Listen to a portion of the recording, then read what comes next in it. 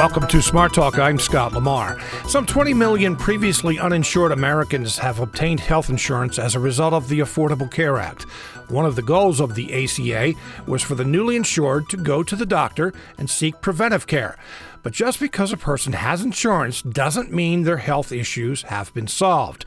There's much more to it, especially for those living in poverty or have other challenges in their lives. Community health centers was a concept that was designed to help the most vulnerable. Today we discuss the challenges beyond insurance. Joining us is Family First Community Health Center CEO Jenny Englerth. Ms. Englerth, welcome to the program. Good morning.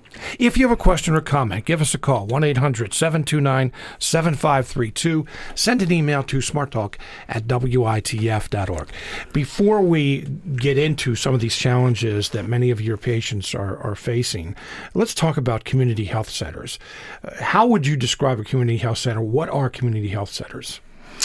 A community health center is a nonprofit healthcare provider that is located either in urban or rural areas that are specifically designated as medically underserved, or meaning that for whatever reasons, there's clustering of great need in that area. So the health center is aligned with areas of greatest need. We all share a mission across the country of ensuring that we focus on access at a local level to primary care, medical, dental, and supportive services, again, for those that need it most. Mm-hmm. How many community health centers are there across the country?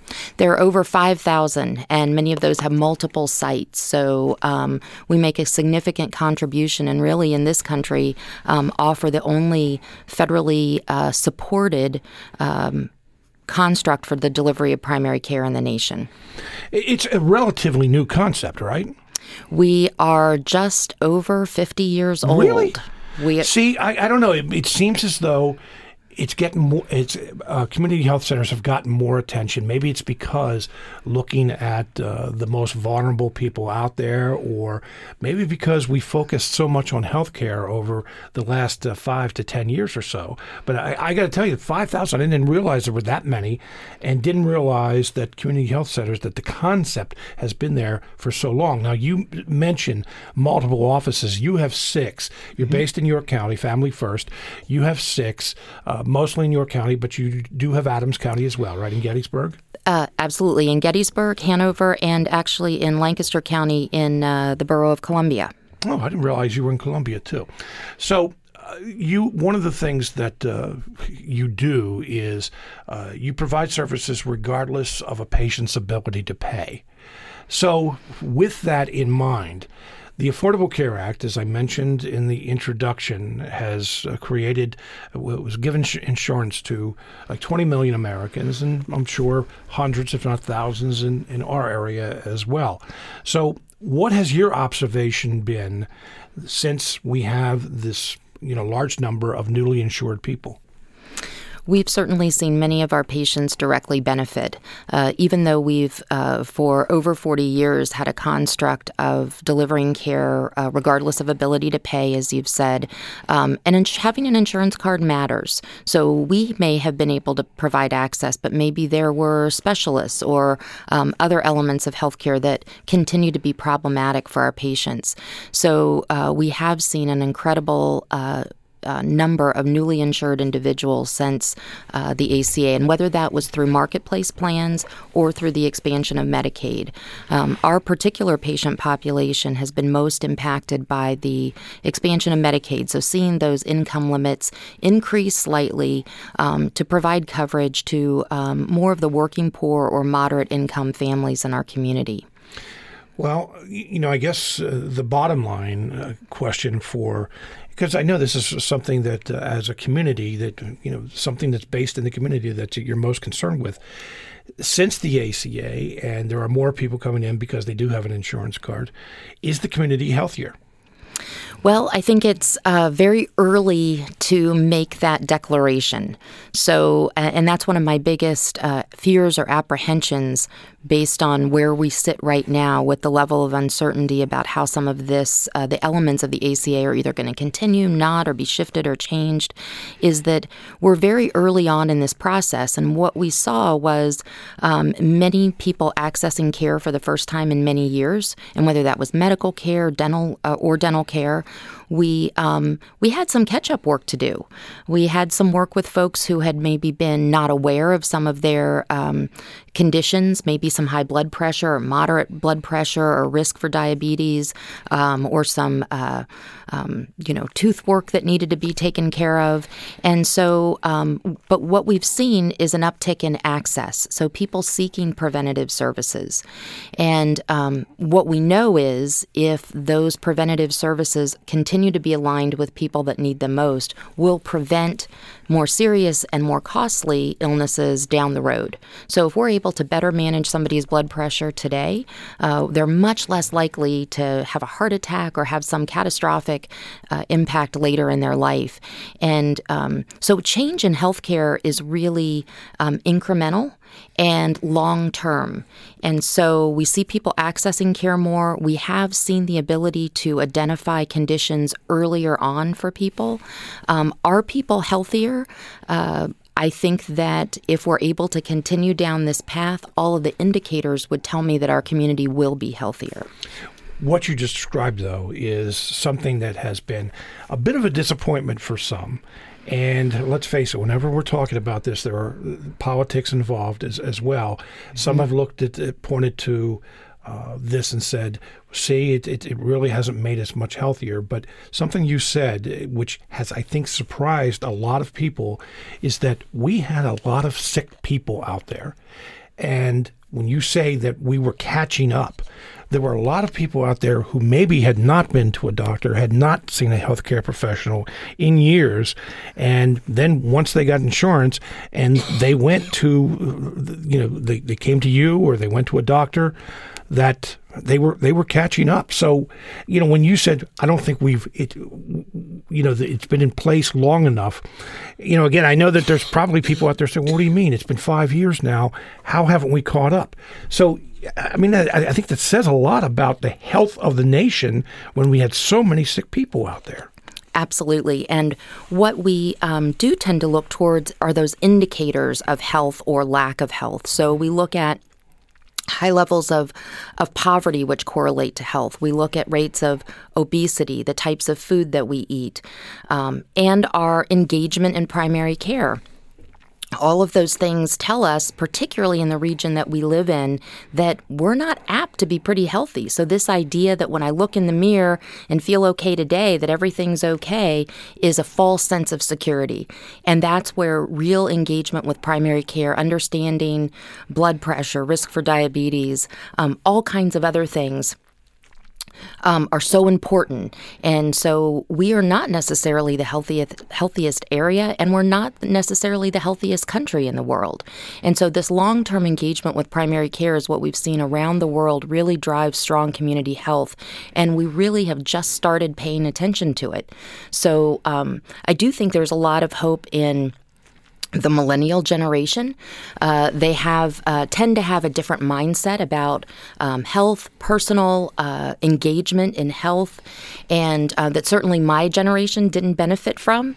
And so if we're able to match delivery systems and the expertise of healthcare providers with a different mindset, we're likely, and continued access to things like insurance and addressing affordability, we're likely to see a healthier generation come behind us. What's ironic about the millennials, though, is that one of the reasons that we hear that insurance premiums have gone up is not as many young people have signed up for insurance. That their thinking was, okay, I'm healthy. I really don't want to pay this amount every month, and I'm going to take my chances and not get health insurance. And we're going to talk about some of the other challenges that your patients face. But one more Affordable Care Act Obamacare question. If it is repealed and there is not a similar replacement, what do you see coming down the road? I see, first, I see individual impact of that. So the person that was starting to move down the road to improved health, starting to become engaged with healthcare, I see that coming to a screeching halt. Access is really driven in many ways by affordability.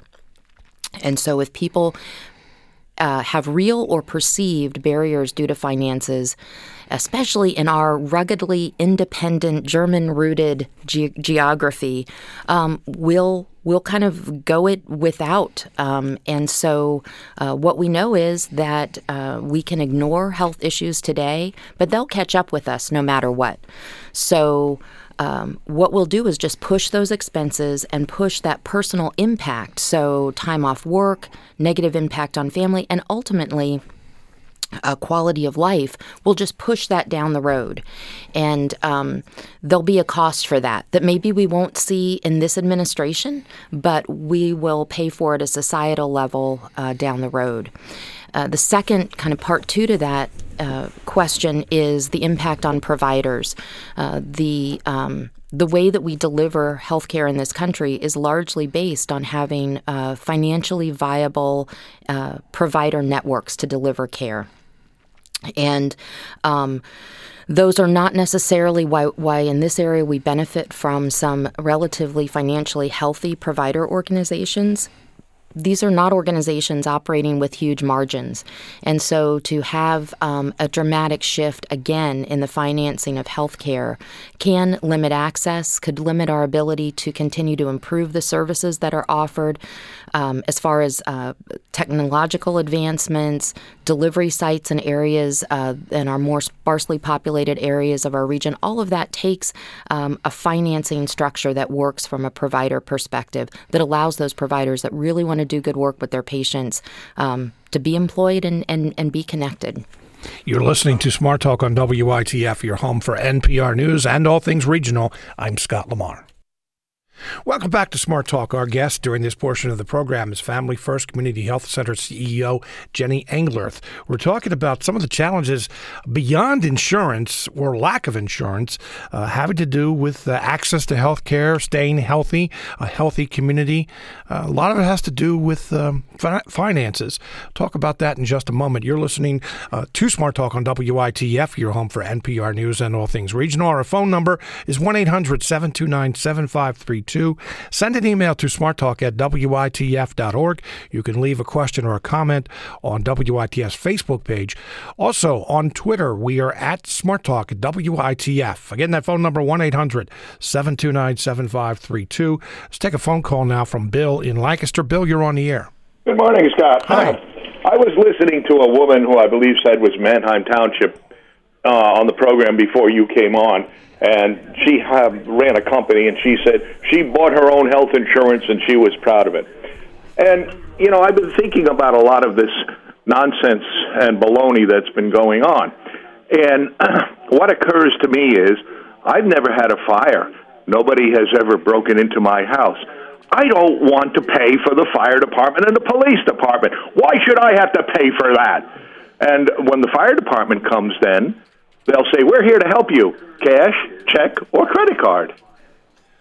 So your point is, I mean, we kind of had this discussion earlier in the week when we were talking about where we are with the ACA, that insurance is just that. It's for that day when you need it.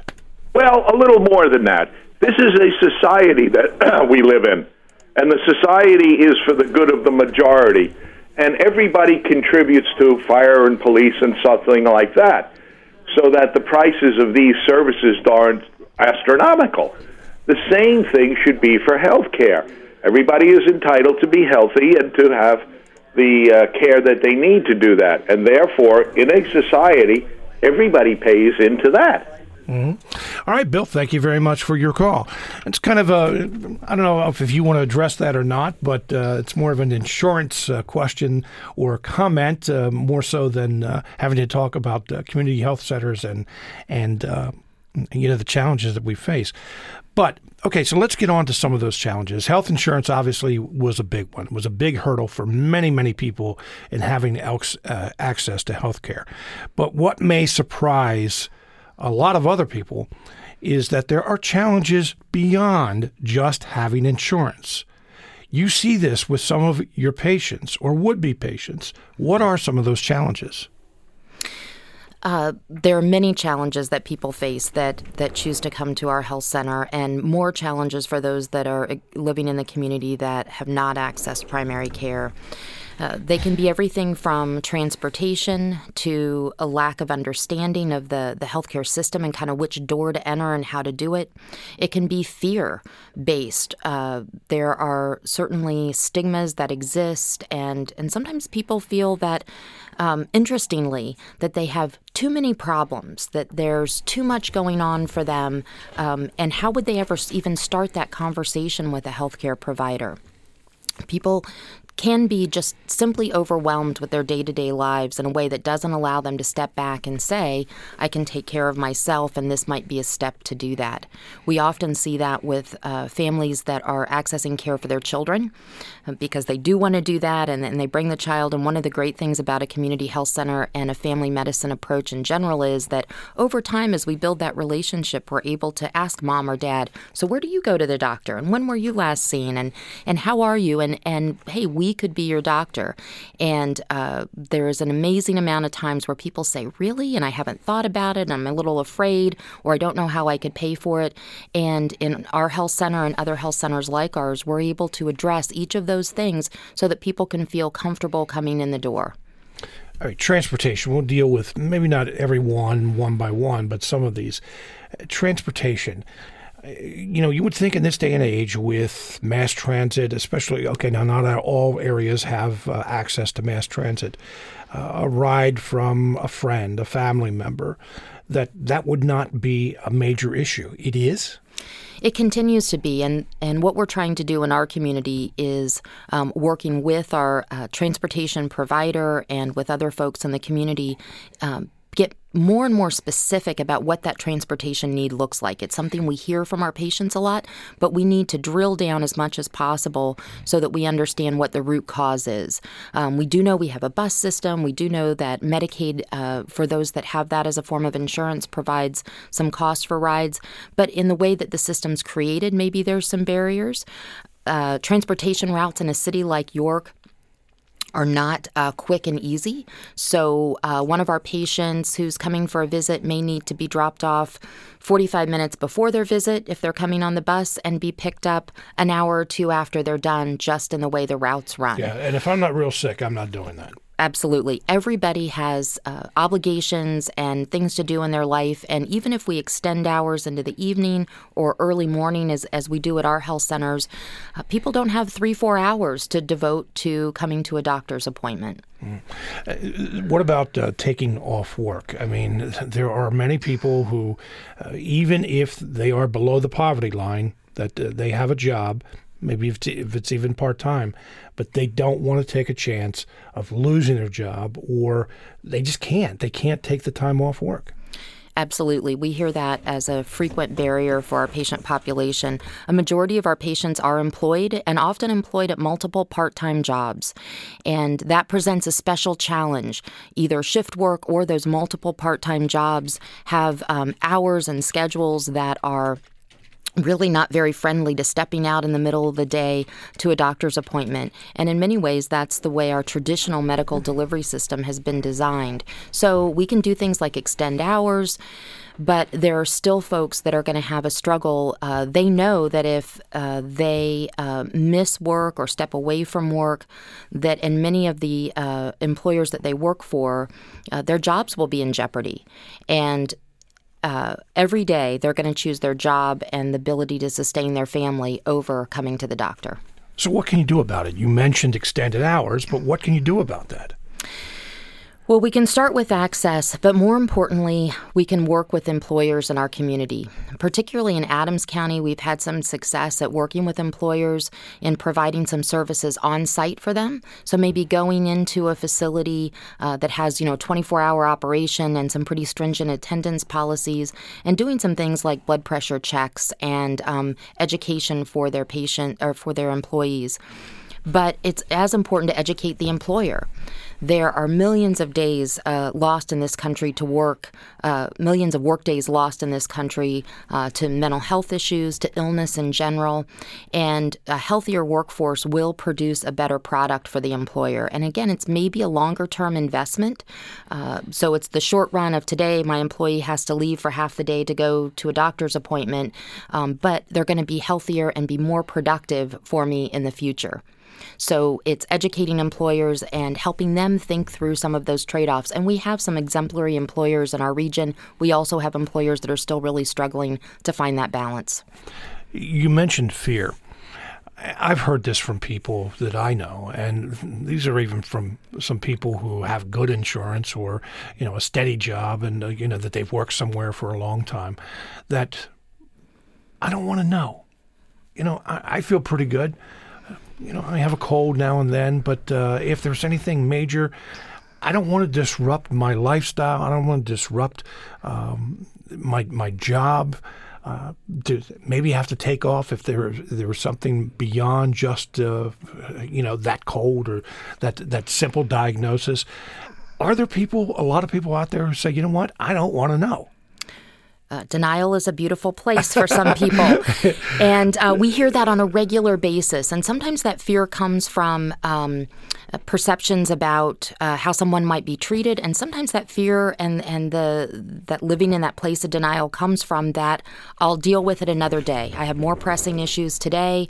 I'll push it down the road. And as a society, we've kind of supported that. Our American culture really tells us to do as much as we can today, work as hard as we can, achieve as much as we can, and do it at a pace that isn't always the healthiest for all of us. Sometimes people who do take that break and engage in healthcare and do those kinds of things that are going to help in the long run are even kind of shunned for that. The taking off work to go to the doctor's appointment. Yeah, you must be weak. There's someone afraid that someone, maybe not, but afraid that someone will think, well, you're weak. There's nothing wrong with you. Absolutely. So that's a mindset that we all have to address in ourselves so that collectively we see a change and value in prevention. So that taking time to take care of ourselves and our family, and whether that's coming to a doctor's appointment or taking a walk or just stepping away and taking a break, is something that we value and hold up as something that will make us as a community and overall as a country stronger and not weaker. I want to pull back for just a moment. I said we were done talking about the Affordable Care Act, and I don't know whether your patients face this or not, but one of the reasons you hear a lot of people say, I'm not going to the doctor, or I'm not going to have this checkup, and whatever, is the high deductibles. Do you run into that? We absolutely do. And we've certainly seen, even prior to the Affordable Care Act, most certainly prior to the Affordable Care Act, shifts in the way that insurance has been constructed, and certainly a leaning towards more high deductible plans. As an employer ourselves, we've had to reconstruct the way we deliver or offer the benefit plan to our employees that's included a high deductible plan. Some of the advantages we have as a community health center is we can still discount care. So we discount care based on income, not based on insurance. So if someone is low income, doesn't matter what insurance they have, anything that would be expected out of pocket, we can discount. So that's a really beautiful advantage that we have. But the high deductible plan poses a lot of issues for people. And again, often instead of bringing those issues to their healthcare provider and asking the question and raising the concern about payment, people just stay away.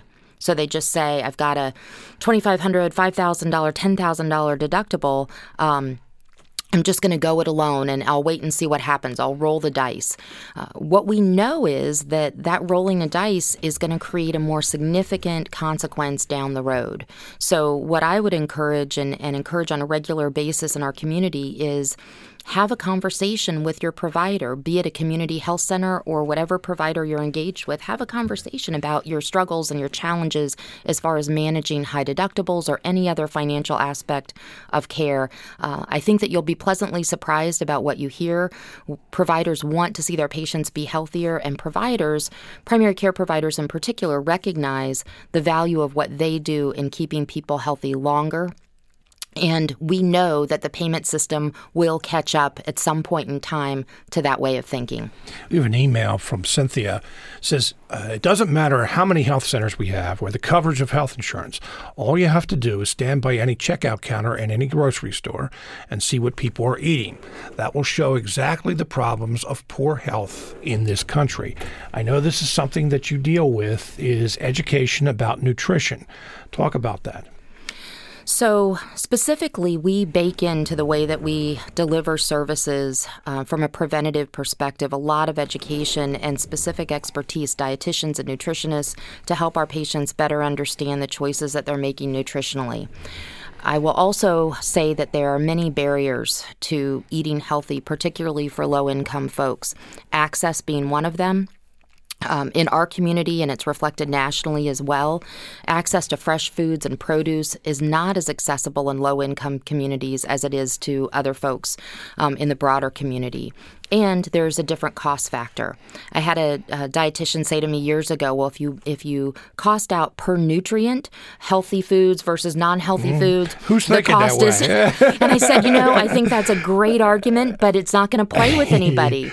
So education's important, but we also have to recognize that this isn't a low-income issue. This is an everybody issue. We all could do a better job eating more locally healthy, more local healthy foods, but we all, again, live in that fast-paced life that I was talking about. And as consumers, we've really been given a package around our nutrition that is easy and quick for us and not necessarily the healthiest. And it's going to take long-term systemic work to kind of turn the tide on how we eat as a country.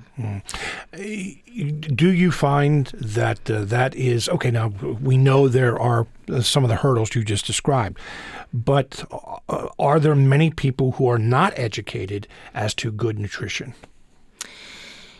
I think basically what we find is that people have a decent sense. There may be nuances that they don't understand, particularly, one of the things that we focus on is salt intake.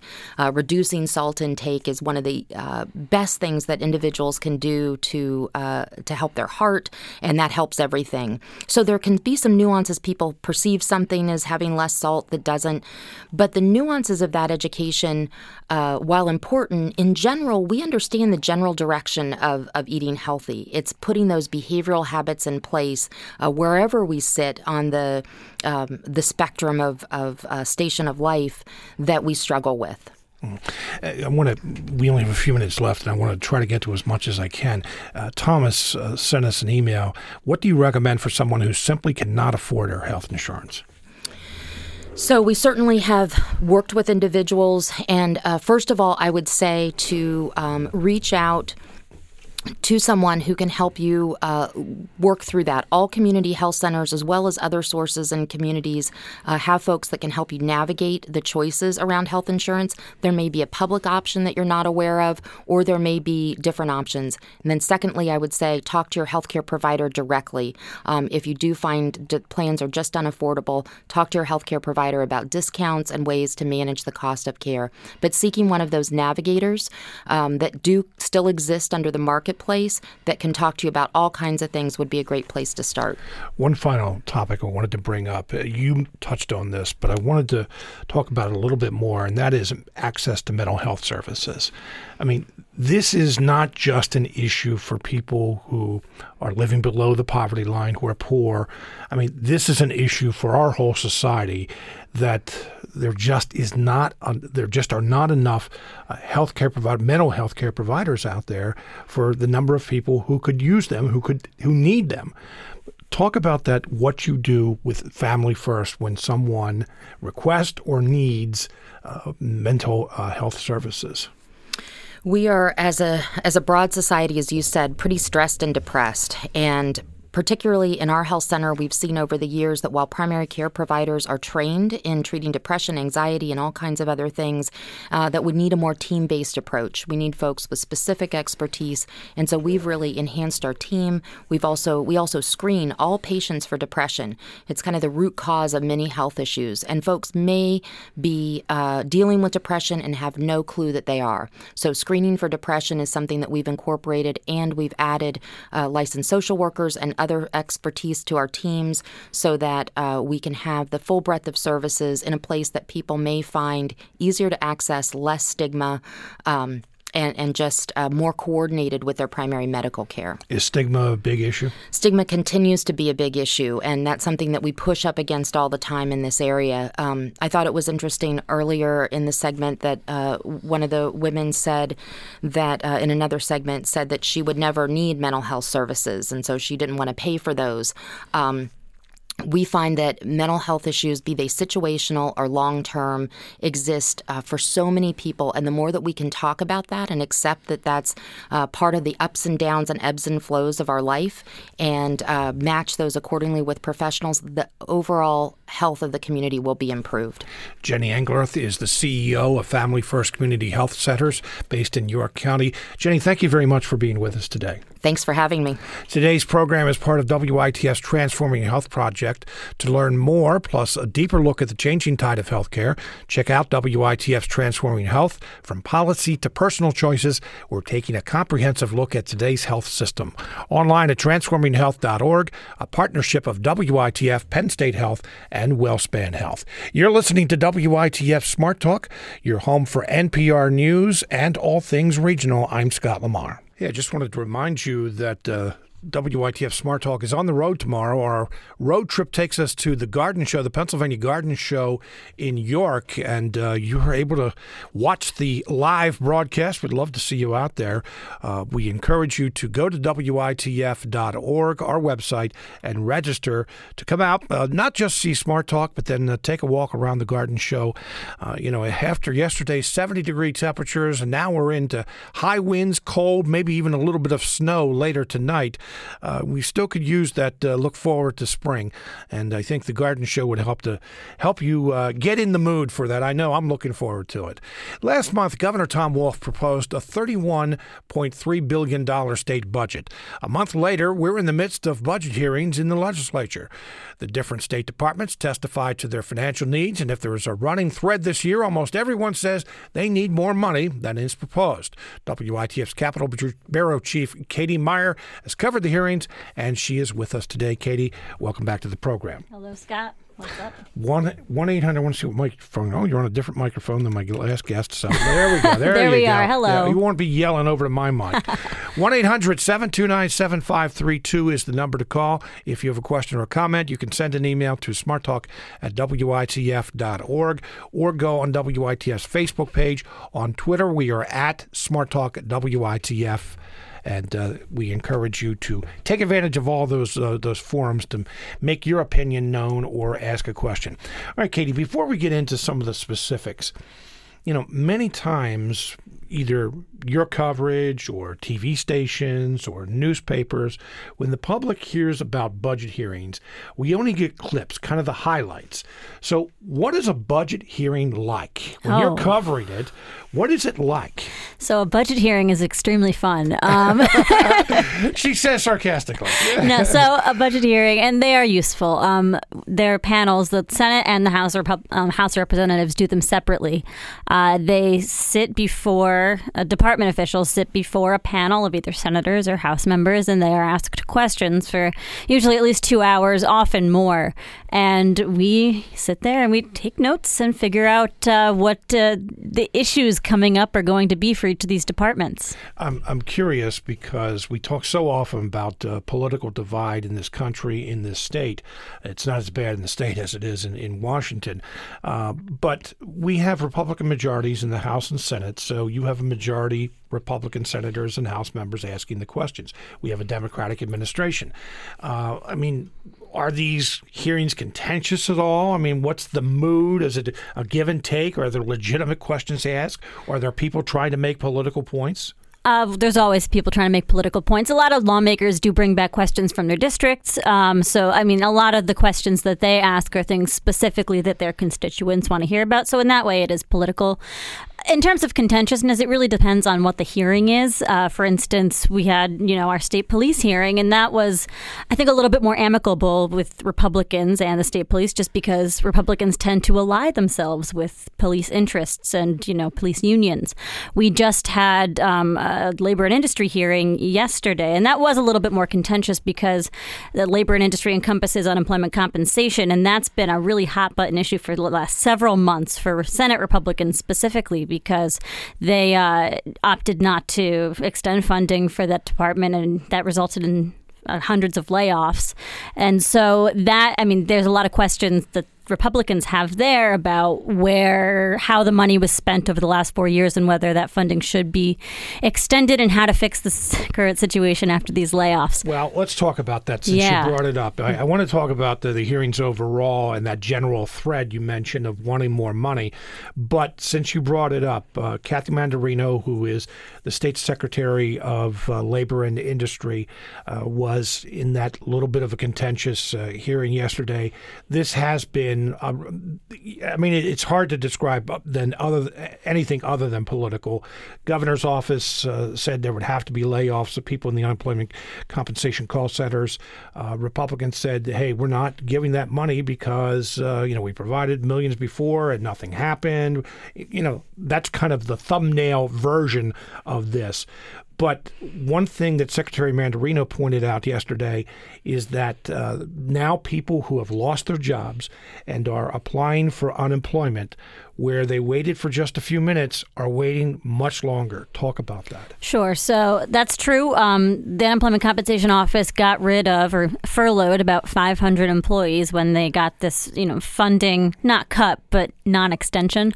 And so what happens then is that there are less people to operate the phones and less people just on the, administrative end generally. So call waiting times have gone up. In January, they were at their highest, and people could be on the phone for anywhere from like 2 to 5 hours. I think 2 is like the mean time right now.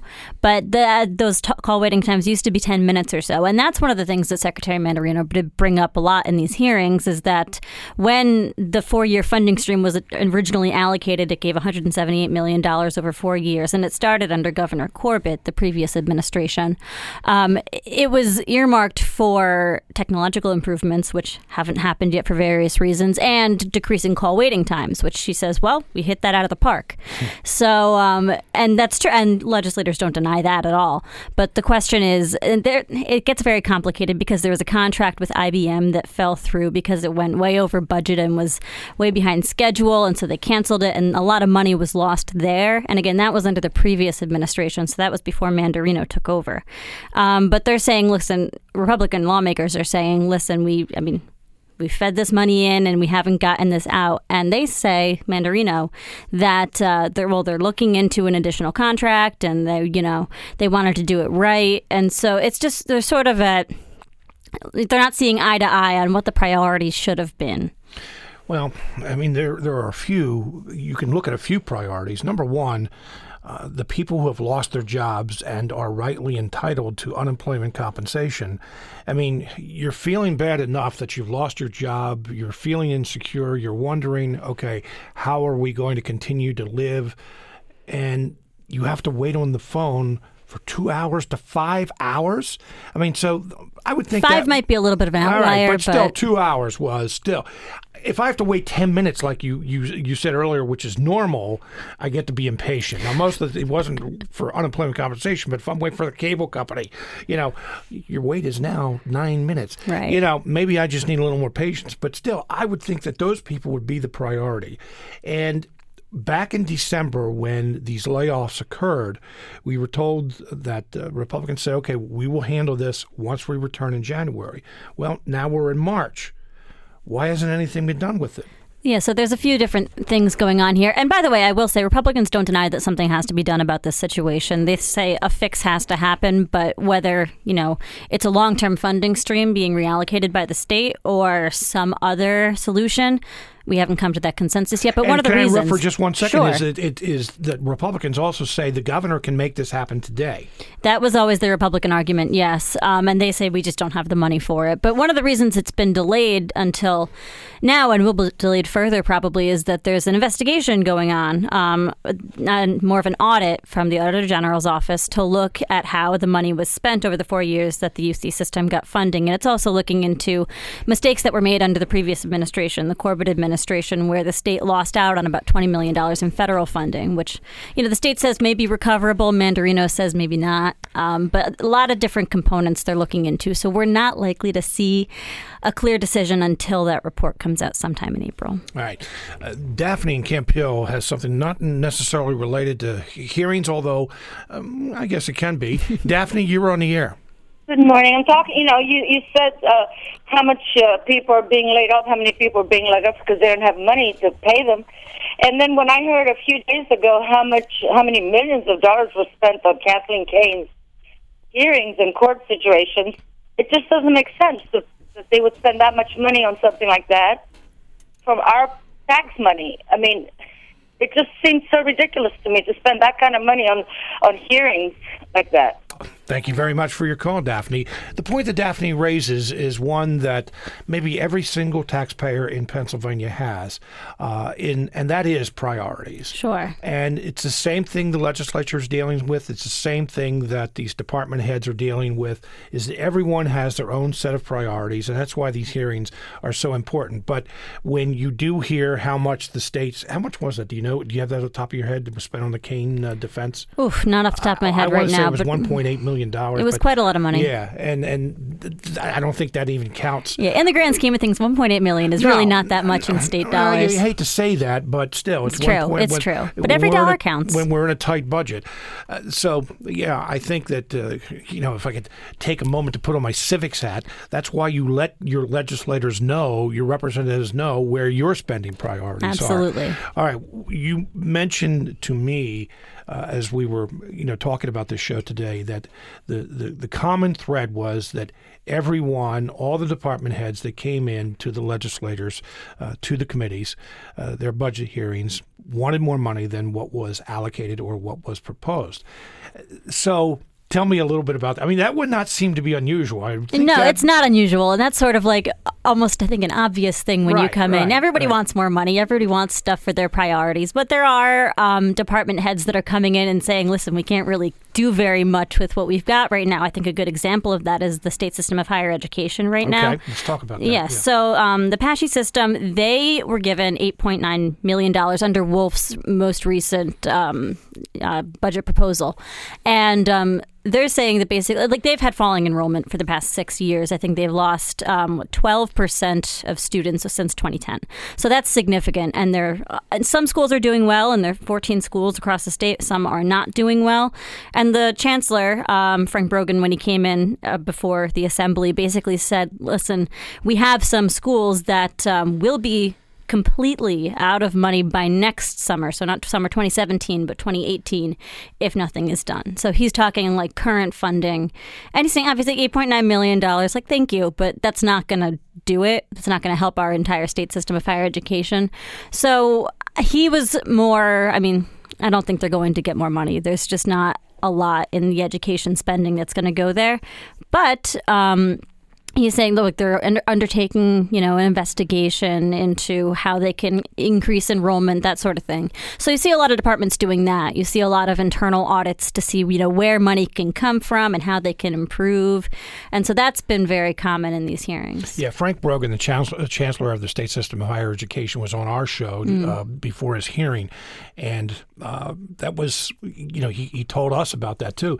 But he also said that closing schools or merging schools would be a last priority. Sure. But when you hear $8.9 million, one of the things that he points out is that Pennsylvania, even though these are state-owned universities, that Pennsylvania provides one of the lowest allocations from the state for the state universities compared with other states. And they're also being hurt by rising pension costs. Their pensions have the amount that they're required by the state to pay into the pension debts because they're retired professors get pensions from the state.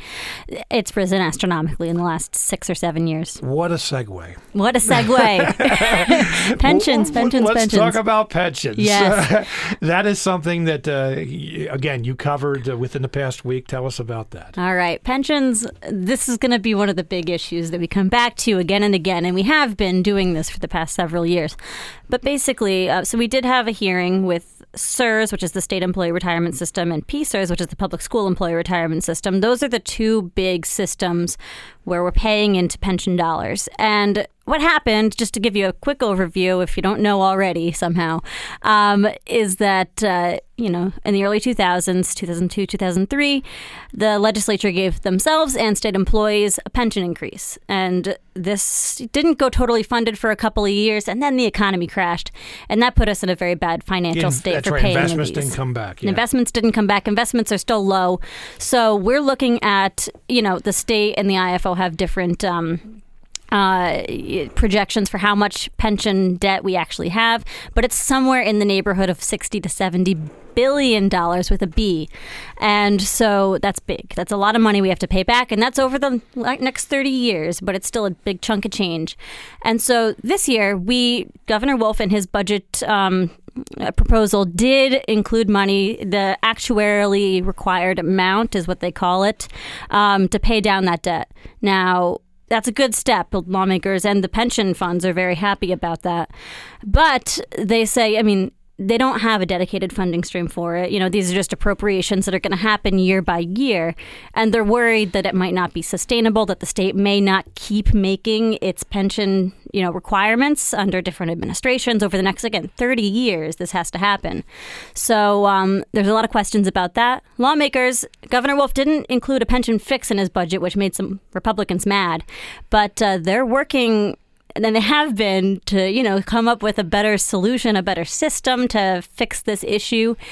But nothing has passed in the last few years. One of the things that they've been trying to do is, restructure the pension system even more so that it's cheaper, for them going forward. They already did that in 2010. They did, they knocked down the pension. So new employees don't get those super lucrative pensions anymore, which saves the state some money, but they still have lots and lots of employees that are still in the system that they have to pay those full pensions to. Otherwise, they can incur a lot of legal situations. Well, constitutionally, they must do that. Constitutionally, they must do that. And sometimes now and then people suggest, well, what if we changed, didn't pay out the full, because that happens in the private sector a lot, right. When people, a company loses money, so suddenly people don't get their pensions. But the state doesn't want to do that.